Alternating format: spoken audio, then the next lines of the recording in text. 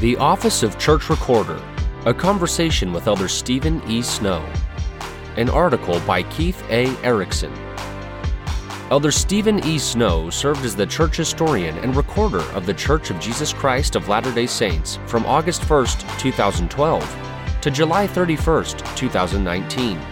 During this time, he oversaw significant developments in the work of church history, from record keeping to publishing to developing historic sites and exhibits. The interview presented here offers a brief history of church history and recording and how it has changed over the years. Elder Stephen E. Snow served as the church historian and recorder of the Church of Jesus Christ of Latter-day Saints from August 1st, 2012 to July 31st, 2019. During this time, he oversaw significant developments in the work of church history, from record keeping to publishing to developing historic sites and exhibits.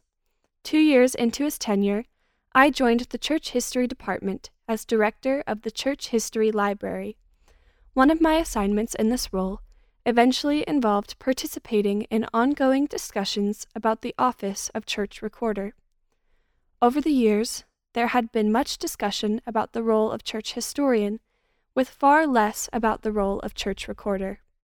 The conversation that follows is a distillation of dozens of conversations that took place over many years. Its content draws on the research of many who worked before I joined the Church History Department, and others who joined later. I present the conversation as an interview with Elder Snow, both to emphasize his leadership into uncharted areas and to reflect our real-time process of asking, discussing, and pushing issues forward over time. In the footnotes, I supplement the conversation with citations to relevant sources and resources. Go to our website at byustudies.byu.edu to read the footnotes. Though we explored the variety of topics addressed herein in order to understand and guide our work, I hope the information will also be of value to the wider historical community.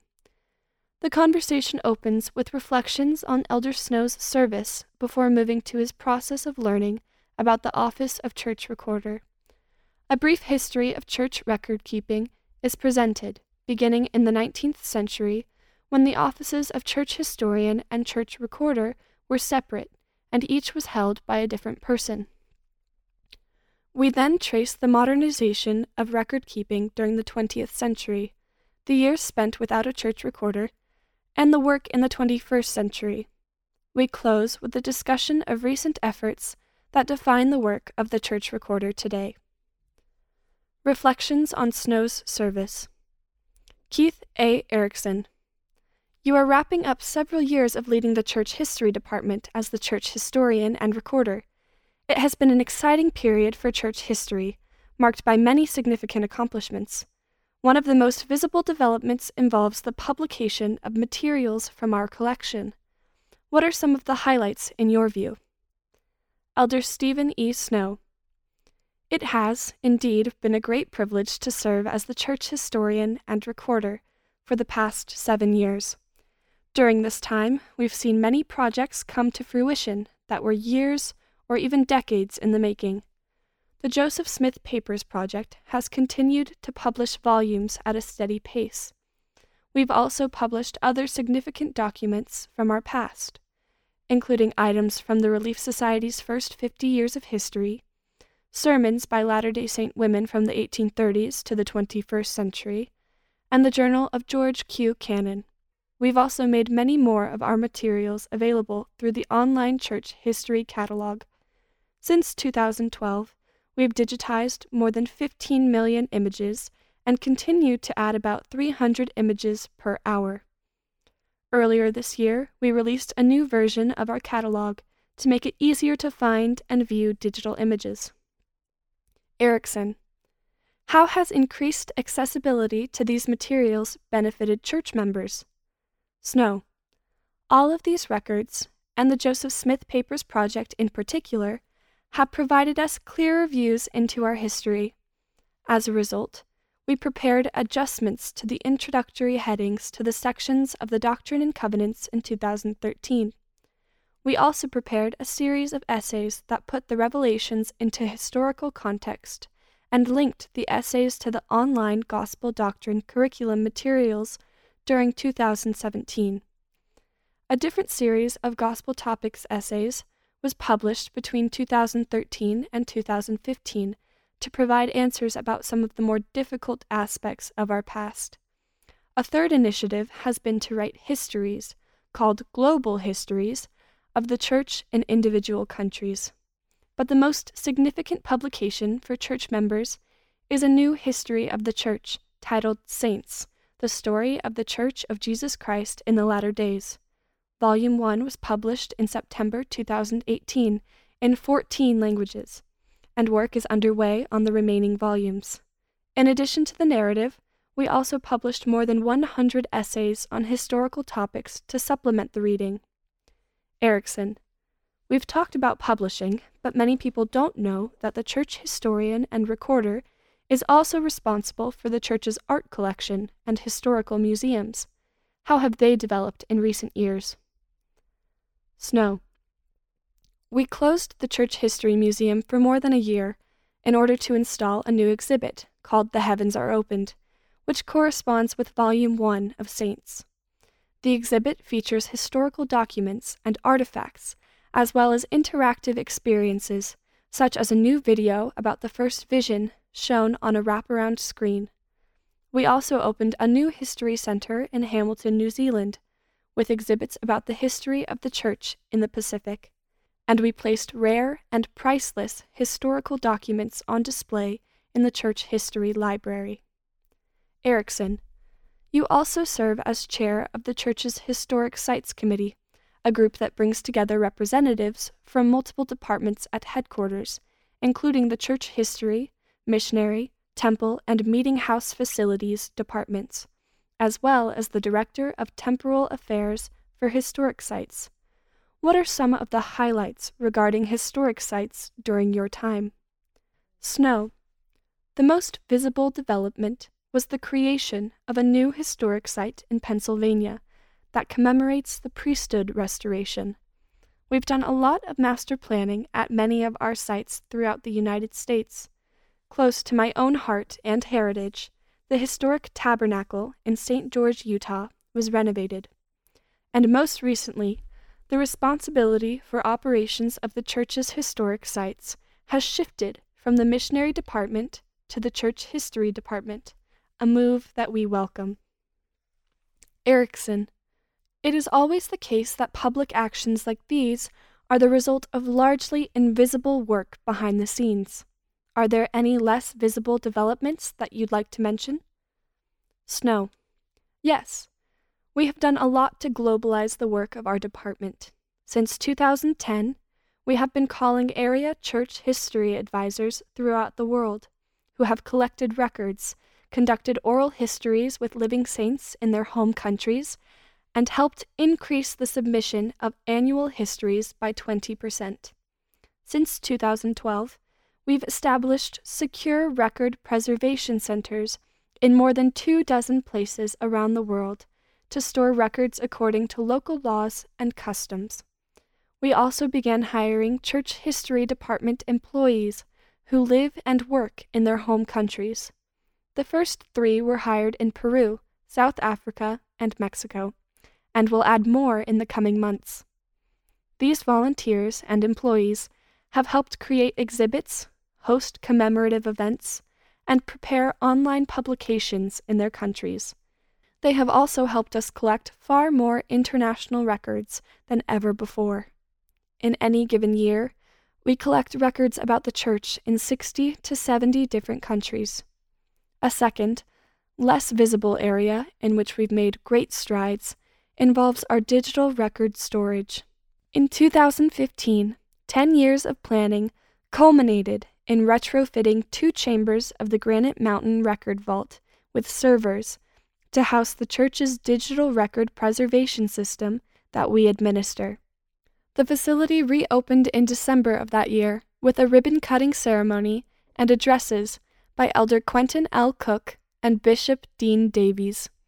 We also strengthened our digital preservation efforts by storing copies of our records on servers located outside the Intermountain West. Learning about the Office of Church Recorder. Erickson. Underlying all of these public accomplishments and behind-the-scenes developments, you wrestled with a question about the Office of Church Recorder. How did you encounter this question? Snow.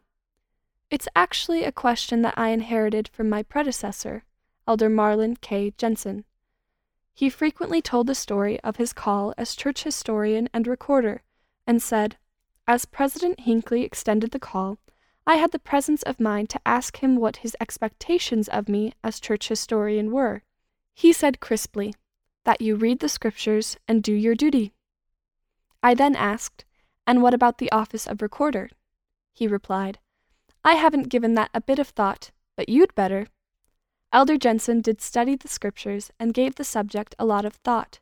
As a result, he oversaw the revitalization of the church's records management program and the institution of electronic systems for preserving digital records. But he felt there was still more to the question, and when I was called, he urged me to continue to think about the office of recorder. Erickson. How did you then take up the quest? Snow. In the beginning, I mostly just worried about it. I knew that the records of the church were being created all around the world. When I served as the area president of the Africa Southeast area, headquartered in Johannesburg, South Africa, I inherited a closet full of records, which we shipped back to church headquarters for safekeeping. I also knew that the majority of the records being created in the 21st century are digital. I wondered how we would collect and preserve all of the emails, electronic documents, information in databases, and web materials that are created or updated every day. For me, the turning point from worry to understanding came during a meeting in December 2015. Erickson. I remember that meeting very well.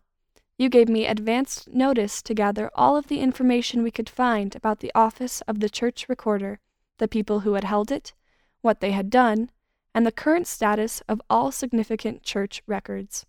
Then, for 3 hours, you, the assistant executive director of the department, and the assistant church historian, 3 trained lawyers, cross-examined me about the past, present, and future of church records. Snow. Yes, it was an intense 3 hours, but I came out of that conversation feeling much more hopeful. Erickson. I see in the meeting's minutes that Richard Turley said, "This will be a meeting we look back on as being important." You summarized the information as being more than I've learned about the recorder's office in 4 years. What are some of the insights that struck you as being most important? Snow. I came to see the Office of Church Recorder as being complementary and connected to the Office of Church Historian. The recorder operates in the present by looking forward to the future. He records modern transactions, such as ordinances, decisions in meetings, and activities, such as missionary or temple service.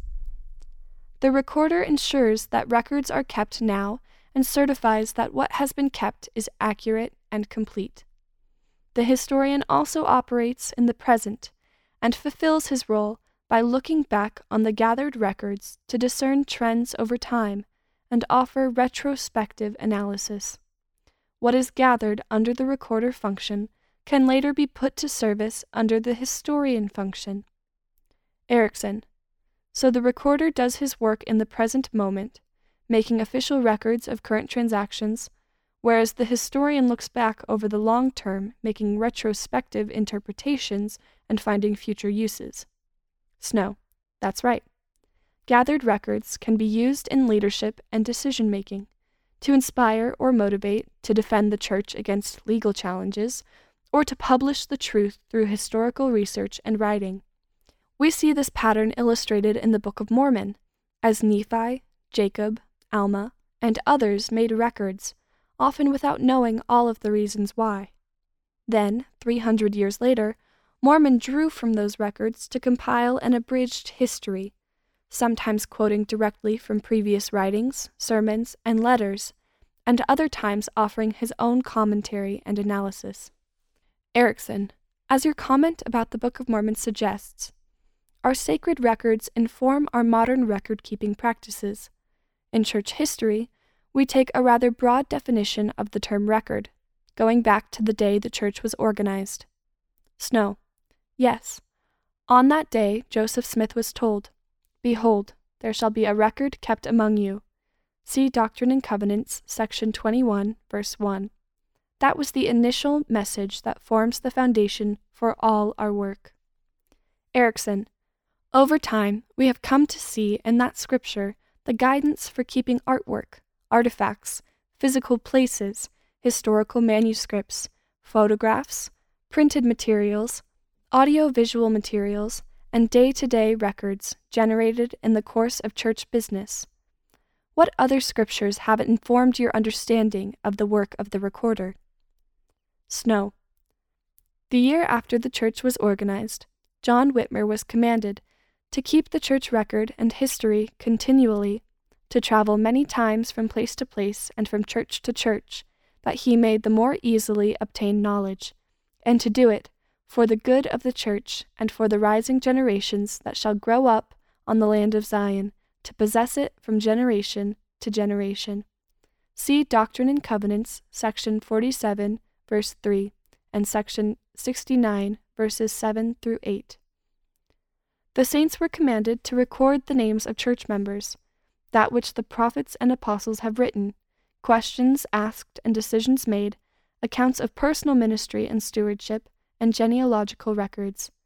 See Doctrine and Covenants, section 20, verse 82, section 52, verse 9, section 69, verses 5 through 6, section 70, verses 3 through 6, section 72, verses 5 through 6, section 102, verse 23, and section 128, verse 24.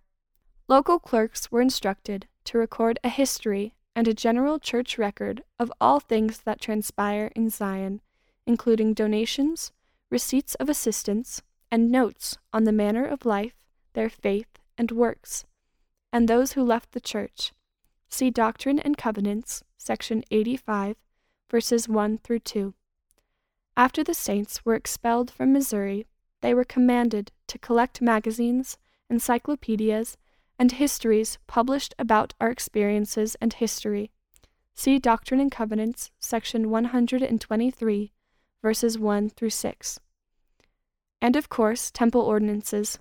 When any of you are baptized for your dead, let there be a recorder, and let him be eyewitness of your baptisms. Let him hear with his ears, that he may testify of a truth, saith the Lord, that in all your recordings it may be recorded in heaven. See Doctrine and Covenants, section 127, verses 6 through 7. The last part of that verse emphasizes that for the work of salvation to be complete, its records must be kept. Erickson. So, there is a theology behind our record-keeping. We believe that records are part of the expression of our faith. Snow. When Joseph Smith spoke of the final judgment, he taught that the dead would be judged from records kept in heaven and on earth. Whatsoever you record on earth shall be recorded in heaven, he said, and significantly, whatsoever you do not record on earth shall not be recorded in heaven. See Doctrine and Covenants, section 128, verses 6 through 8. It is imperative that we keep records. Erickson. After that important first meeting, we continued to meet each month. How did your thinking unfold? Snow. We began to identify every significant type of record that we would want to preserve in our archives. We also continued to explore the history of the office, looking at the work done by previous church recorders and the precedents they established for today. One of the most important precedents arose while Joseph Smith lived in Nauvoo, and church members lived throughout the eastern United States and Canada, the British Isles, and the Isles of the Pacific. In that context, Joseph observed that it would be very difficult for one recorder to be present at all times and to do all the business. Thus he instructed that There can be a recorder appointed in each ward of the city. Then let there be a general recorder to whom these other records can be handed, being attended with certificates over their own signatures, certifying that the record they have made is true. See Doctrine and Covenants, section 128, verses 3 through 4. This translates into a 21st century need for the recorder to teach good principles of record keeping to all who create and use records worldwide. Erickson. Why don't we take each of these significant topics in turn? We'll begin with a brief history of record keeping, then look at the efforts to define the work of the church recorder in the 21st century. A brief history of record keeping. Erickson. We've done a lot of research and have the results, so let's go back to the beginning. The terms clerk, scribe, secretary, and recorder were used by the early saints as well as by their contemporaries. How did record keeping occur in the earliest days of the church's history? Snow. Joseph responded to the commandment to keep a record by appointing temporary record keepers who were often called clerks. For example, at the church's first conference in June 1830, Oliver Cowdery was appointed to keep the church record and conference minutes until the next conference. When Oliver was called on a mission in October, the assignment passed to others, including John Correll, Noel K. Whitney, Orson Hyde, and William W. Phelps. This practice of calling temporary clerks continued even after John Whitmer was appointed in 1831 to write and keep a regular history. Erickson. Because of his assignment, John Whitmer has been viewed as the first church historian, but the task of record keeping did not fall entirely to him. What other record-keeping activities happened at this time? Snow.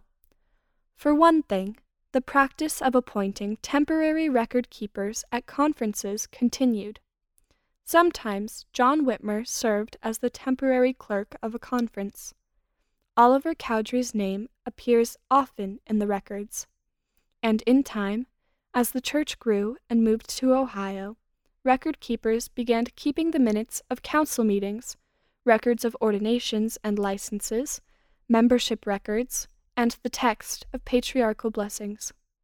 Development of the office of church recorder. Erickson. When and how did the shift occur from temporary appointments to a standing appointment?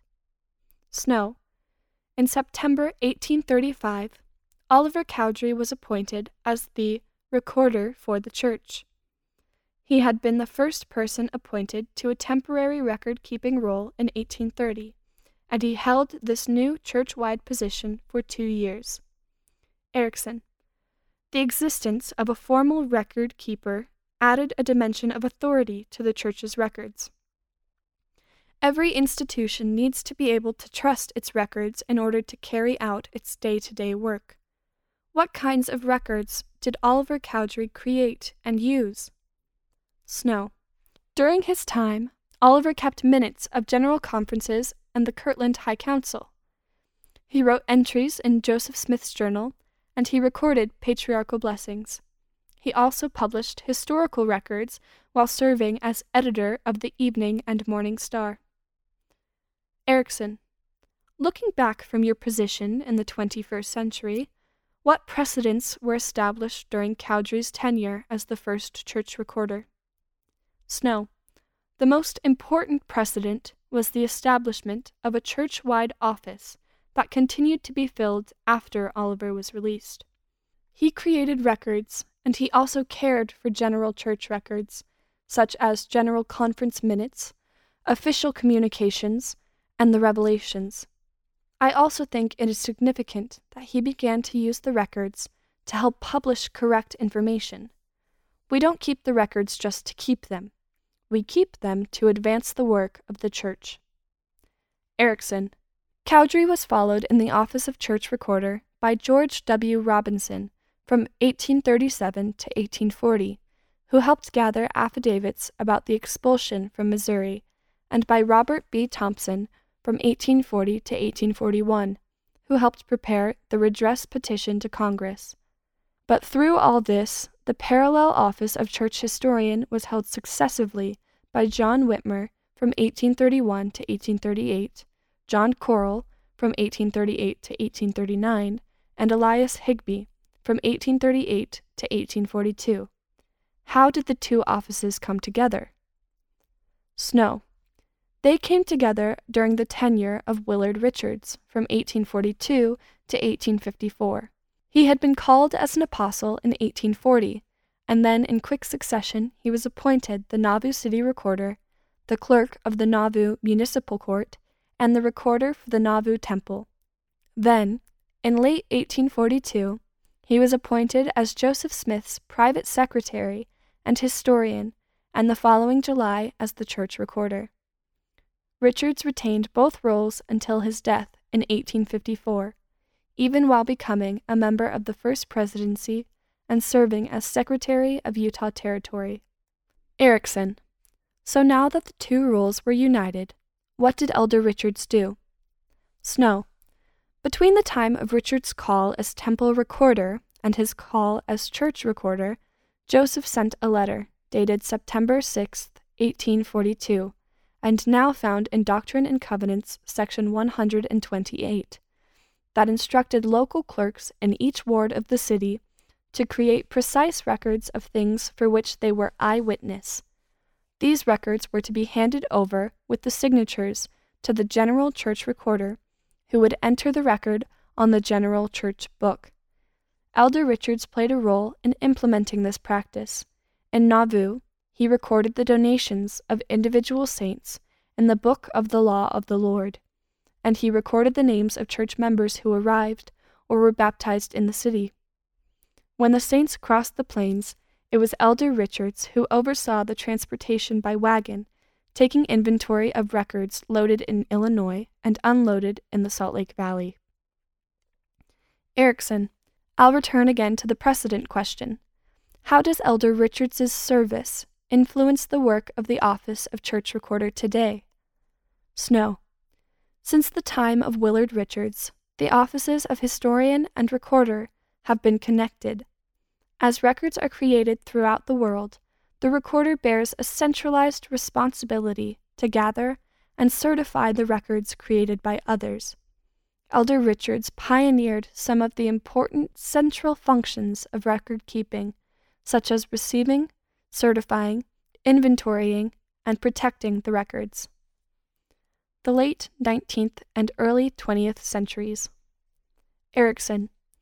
After the varieties of roles and assignments in the early years, and after the general disruption of moving the saints and their records to Utah, the work of record keeping over the next century proceeded with several general continuities. What did record keeping look like during the late 19th and early 20th centuries? Snow. Two general conditions stand out as being significant to me.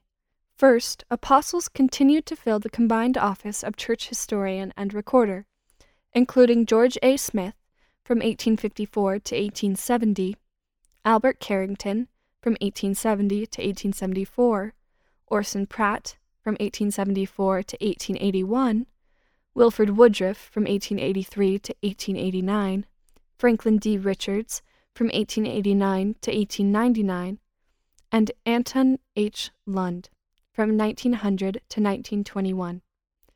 Assistants were also called from among the 12 initially, Wilford Woodruff from 1856 to 1883, and Franklin D. Richards from 1884 to 1889. The Quorum of the 12 oversaw record keeping and conducted formal reviews of records and record-keeping practices in 1881 and 1908. Erickson. What was the second condition? Snow. Second, the responsibility for record-keeping continued to be delegated beyond the church recorder, even though a few centralized activities began to occur. For example, early in the 20th century, the presiding bishop's office centralized the administration of financial and membership records. And as temples were built in St. George in 1877, Logan in 1884, Manti in 1888, Salt Lake City in 1893, Hawaii in 1919, and Canada in 1923, paper-based temple records were stored in the temples. Then, clerks from the historian's office would make copies for long-term storage. Erickson. The construction of multiple temples prompted the need to keep a new category of records that had not previously been collected in an organized way: genealogical records. How was the church historian and recorder involved? Snow. The Genealogical Society of Utah was organized in 1894 to gather genealogical records. Its first meeting was held in the church historian's office, and the society's first president was the church historian and recorder, Elder Franklin D. Richards. The genealogical records were kept physically separate from other historical records from the outset. In the church historian's office, they were stored in a separate room from 1894 to 1917. When the historical and genealogical records were moved to the new church administration building in 1917, they were kept on separate floors. After 1934, genealogical records were moved to a separate facility. Erickson. Meanwhile, the traditional historical activities of publishing, gathering records and information, and organizing the records for better research access continued during this time. Snow. Yes. The work that began under Joseph Smith's direction to compile a manuscript history was continued after his death by those who held the office of church historian and recorder. They then moved on to compile a manuscript history of Brigham Young, and later supported the work of assistant church historian and recorder B. H. Roberts in preparing the comprehensive history of the church, which was published for the church's centennial in 1930. Erickson. And the church continued to create records as it carried out its business. How did the historian's office continue to gather contemporary records? Snow. Various initiatives were undertaken to collect information about events, people, foreign missions, local units, and local leaders. Historic sites were visited, pieces of the original manuscript of the Book of Mormon were acquired, statistical data from temples were assembled, and missionaries' biographical information was recorded in a central missionary register. Under the direction of the 12 apostles and through the Committee on Church Records, an annual Record Day was celebrated beginning in 1900 to encourage stake presidents to review local records of membership, ordinations, infant blessings, and temple recommends. The purpose of the review was to ensure that church units were keeping records using the most up-to-date forms. Erickson. Employing a practice common in libraries of the era, manuscript collections were separated into name and subject files. How were the records used internally? Snow. The collections were limited to primarily internal use after 1882, which was and is the norm for private archives built to serve institutional needs. The work began on the massive Journal History of the Church in 1906. This day-by-day chronology of church history is an index to many kinds of records organized by date that now fills more than 1,200 volumes. Erickson. What do you think are the lessons learned from this period of church record-keeping? Snow. During this time, we see the expansion of gathering records from day-to-day business and ecclesiastical records to traditional historical documents to genealogical records. We also see the beginnings of efforts to help locate materials within the collection, and we developed a concern for compiling and reviewing records, whether they were local unit records, biographies, or manuscript histories. The modernization of record-keeping. Erickson. In the middle of the 20th century, things started to change. Snow. Elder Joseph Fielding Smith had become the church historian and recorder in 1921 and filled the office for nearly 50 years, including while serving as president of the Quorum of the 12. Even while serving as president of the 12, he would sign his letters as general church recorder when he was providing instruction or making inquiries about records. For half of those years, He also presided over the Genealogical Society of Utah, which he did from 1934 to 1961.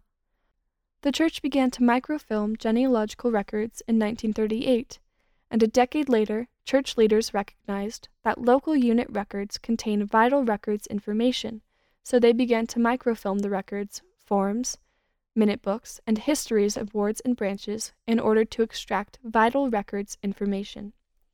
Erickson. How did his many roles affect the work of church history? Snow. Because of Joseph Fielding Smith's duties in the 12, direction of the day-to-day operations of the historian's office fell to assistants A. William Lund, Preston Nibley, and Earl Olson. Erickson. And in the 1950s and 1960s, those associates began to participate in professional archival and library circles, but the most significant change toward professionalization originated under the direction of the First Presidency. Snow. That's right. In 1965, the First Presidency established a centralized records management program to govern all church records. The program included a standardized filing system and the use of common forms that were managed centrally. The church developed a plan for record retention and appointed record officers in each department at headquarters. Erickson. And the First Presidency assigned the church historian and recorder to administer the program. Snow. Yes. The following year, the Granite Mountain Records Vault was dedicated. A report made at the end of 1970 indicated that during the first 5 years of the program, the church had begun preserving business records onto microfilm, created record schedules to govern how long to keep records, and moved 5,200 boxes into a temporary records center. The gains in office floor space were estimated to have saved $108,212 over the 5-year period. Erickson.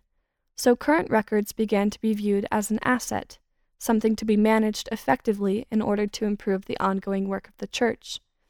2 more centralizing influences also converged at this time. Snow.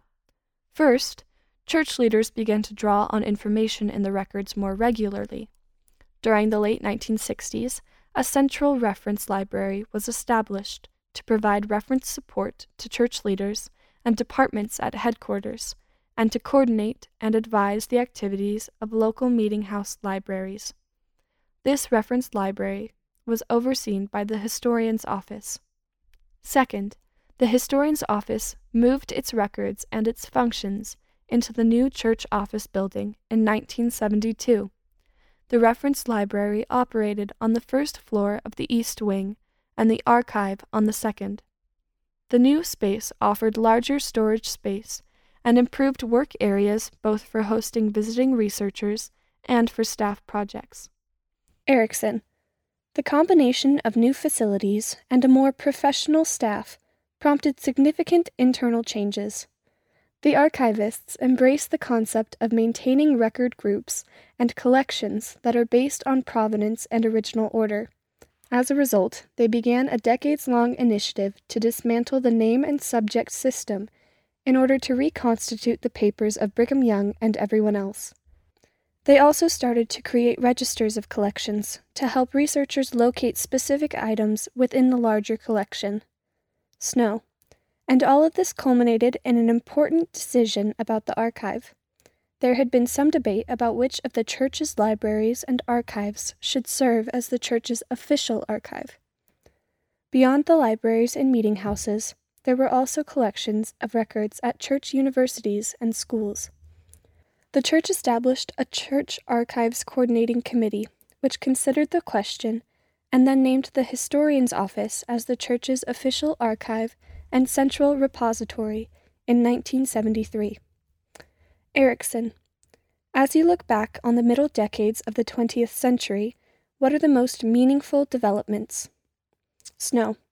The establishment of the Corporate Records Management Program helped ensure that the church would keep not just the historical documents, but also the records created each day in the course of doing the work of salvation. The program also introduced the idea that not all records should be kept forever. Some could be disposed of after their business use was completed. During this period, we see record keeping as a means of improving the effectiveness of the Church's day-to-day work. We also see the important strides in preservation through the construction of the Granite Mountain Records Vault and the expanded initiatives to create and preserve microfilm copies of records. And defining the historian's office as the official archive meant that all important institutional records should be preserved here. Finally, we cannot underestimate the impact of the professional staff, who improved the ways that we describe and store our records. At the beginning of the period, turning to church records to find genealogical information really was a new concept. Years without a church recorder. Erickson. We come now to a period in the history of church record keeping, about which much has been written, though in some ways the attention has been unevenly focused. A lot of commentary has been given to Leonard Arrington's time as church historian in the 1970s and the Mark Hoffman forgeries and bombings of the early 1980s, but let's talk about the work of record keeping during this time. Snow. Elder Howard W. Hunter replaced President Smith as church historian and recorder in 1970 and served for 2 years. He had already been serving in the Quorum of the 12 since 1959 and as president of the Genealogical Society of Utah since 1964. He devoted much of his time as church historian and recorder to the filming of genealogical records and left the day-to-day operations of the historical document to Earl Olson. Erickson. The end of Elder Hunter's tenure marked a significant transition in the history of the office of church recorder. Snow. Yes. Of most significance, the title of church recorder ceased to be used, and the title of church historian was assigned to a professionally trained employee. This change occurred at a time when various offices and auxiliaries were restructured along a common pattern, with a general authority serving as the managing director of each department. The church historian's office was renamed the Church Historical Department, and Apostle Alvin R. Dyer was appointed as the managing director. Elder Dyer carried all of the responsibilities previously assigned to Elder Hunter. However, the title of church historian, without church recorder, was assigned to the head of the newly organized History Division, Leonard Arrington. At the same time, Arrington's fellow division heads, Earl E. Olson and Donald T. Schmidt, were assigned the respective titles of church archivist and church librarian. In 1975, Florence S. Jacobson became church curator, but no one was named as church recorder. Erickson. During this time without a church recorder, what happened to the record-keeping functions? Snow.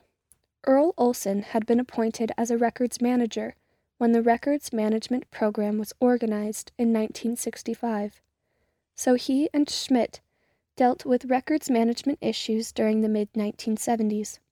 Then the responsibility for managing records began to move around the church, first to the Management Data Department in 1977, and then to Finance and Records in 1987. The Historical Department stopped collecting the minutes of local church units in 1978 and began collecting instead an annual historical report. Erickson. Was that the end of the title of church recorder? Snow.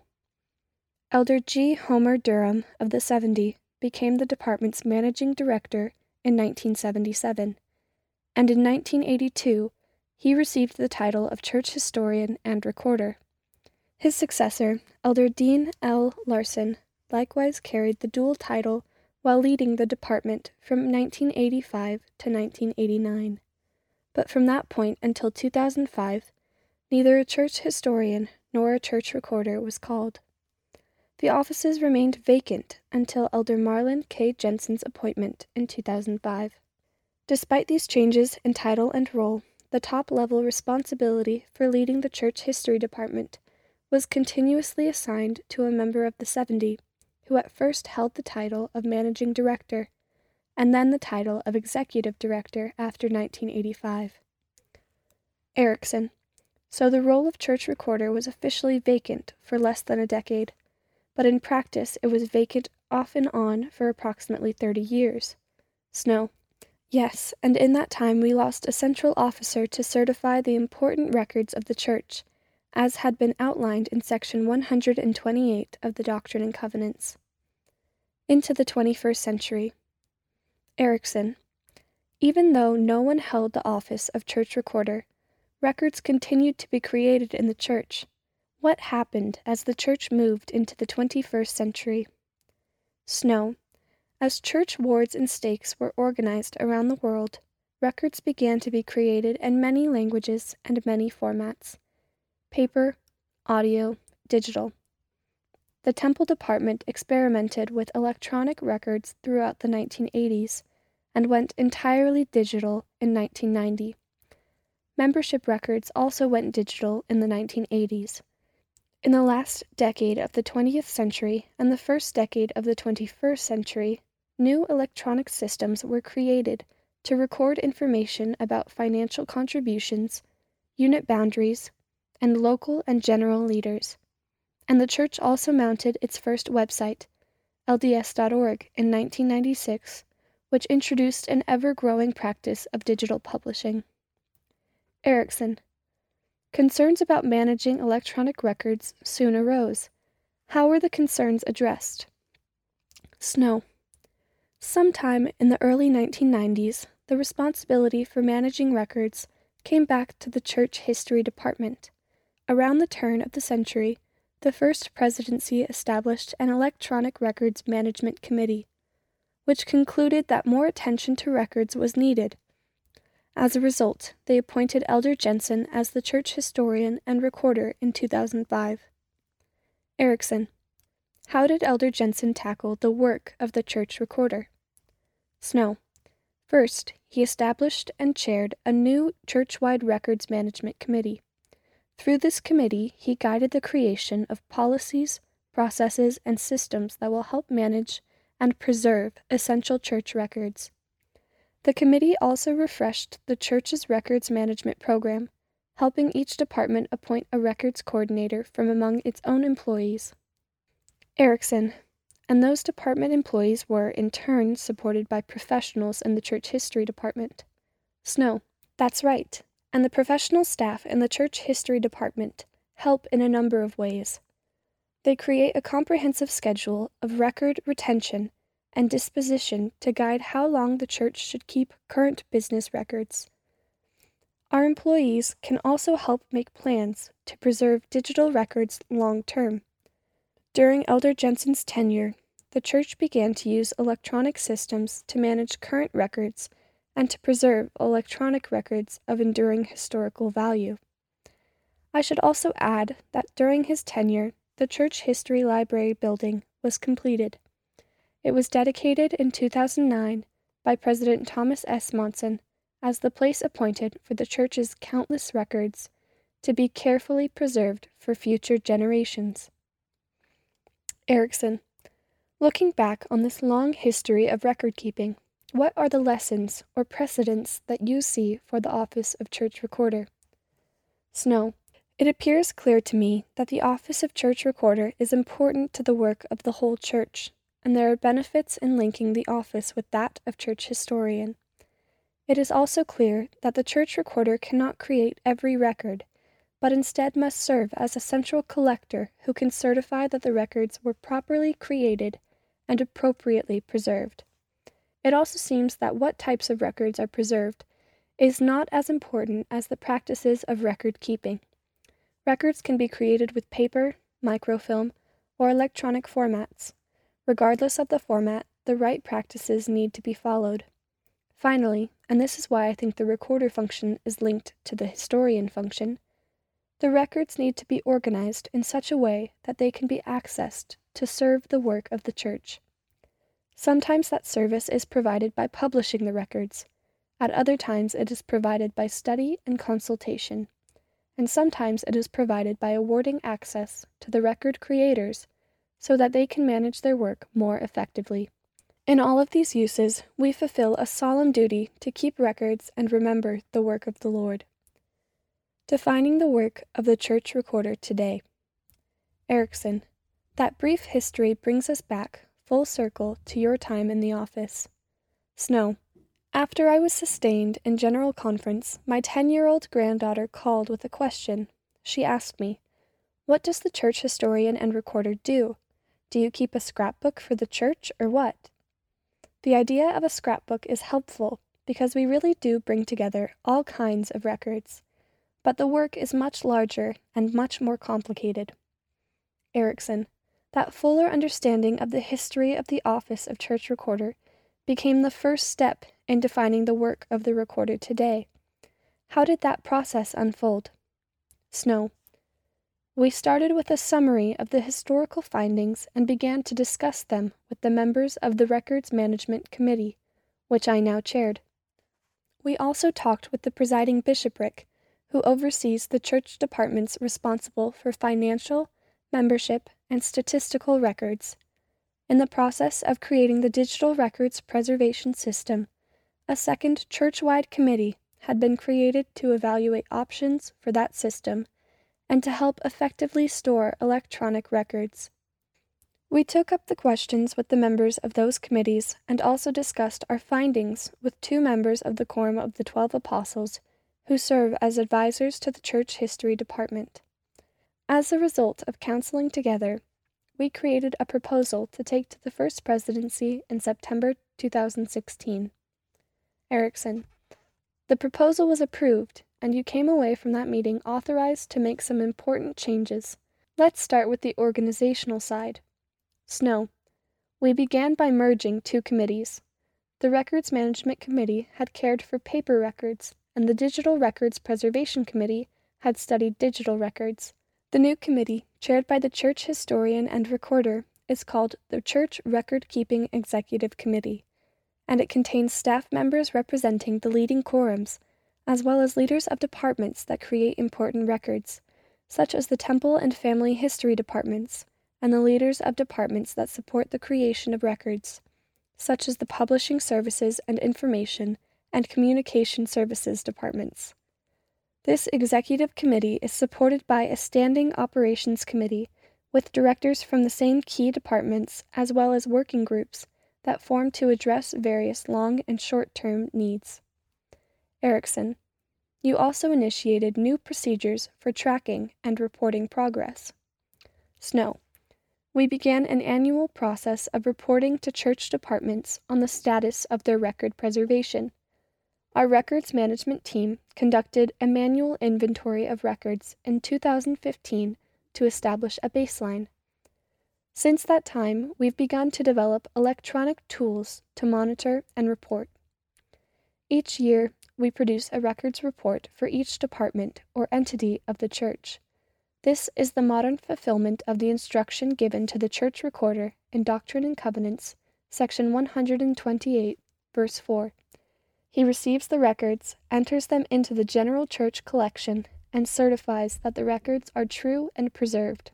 Erickson, and you also became more active in teaching the principles of record keeping. Snow, this recognizes that records are created all over the world and only come to the church recorder for certification. So we defined principles and guidelines for training the record keepers. Internally, the most visible way we do this is through an annual record-keeping summit, held in the first months of each year since 2017. At the meeting, we review accomplishments, make assignments, distribute the annual reports, and provide instruction on record-keeping principles and practices. Erickson, and there are several other ways that this instruction is delivered. We've created orientation and personal development training for departmental records coordinators, as well as training materials that coordinators deliver to their respective departments. Beginning in 2018, new employees learn about the importance of record keeping during their human resources orientation, and an internal website provides church employees with guidelines, definitions, and helpful video instruction. Snow, I also shared the history and lessons of record keeping at a recent gathering of temple recorders, and I've shared the principles with my brethren in the 70 on various occasions. Erickson: How about for church members? Snow: I shared a summary of the principles together with scriptural thoughts about record keeping in the electronic edition of the April 2019 Ensign. Erickson: Let's talk a little bit about the principles of record keeping. Where did the pattern for record keeping, see Figure 1, originate? Snow: In addition to studying the history of the office, we also searched the scriptures for principles we could use in teaching, and our records management and preservation professionals brought their expertise in both fields to align scriptural principles with the best practices in industry. Erickson: The result is a statement of 9 principles, see Figure 1. Snow: We can organize ourselves by appointing people to be responsible for the records, selecting which records to keep, and making plans to care for the records. Then we manage our records by protecting them from loss or destruction, retaining them as long as necessary, and making a proper decision on whether or not to preserve them long term. We preserve the records by storing them properly, making appropriate provisions to access them, and certifying that they are properly kept. Erickson: That is the message of record keeping. It gives us much to expound on throughout the coming years as we work with church departments, affiliated church entities, and area offices around the world. Snow: And it is comforting to know that behind the principles we have the support of dedicated professionals employed by the Church History Department who stay on top of the latest issues and technological developments in the fields of digital preservation, records management, and information governance. Erickson: Do you have any final insights or observations to share? Snow: This effort to define the role of church recorder has been one of the most important developments of my tenure. Researching and counseling together brought clarity to questions that had existed for more than 40 years. This understanding should benefit the work of the Office of Church Historian and Recorder for decades to come. I am grateful for the scholars in our department who have worked so hard to clarify these issues. About the authors. Keith A. Erickson is an author, teacher, and public historian who serves as director of the Church History Library. He holds advanced degrees in history and business and has worked in auto manufacturing, scholarly publishing, and higher education. Before directing the library, he served as a tenured associate professor of history at the University of Texas at El Paso and an assistant to the university's president. Elder Stephen E. Snow was sustained as a General Authority 70 of the Church of Jesus Christ of Latter-day Saints on March 31, 2001, and will be made emeritus at the October 2019 General Conference.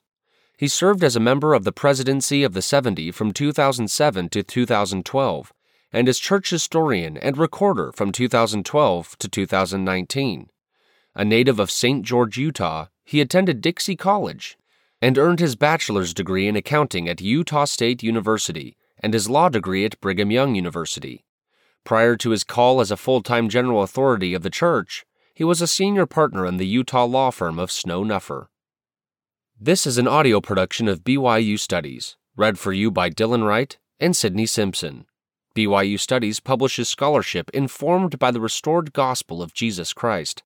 For more information and access to articles, essays, and more, visit byustudies.byu.edu.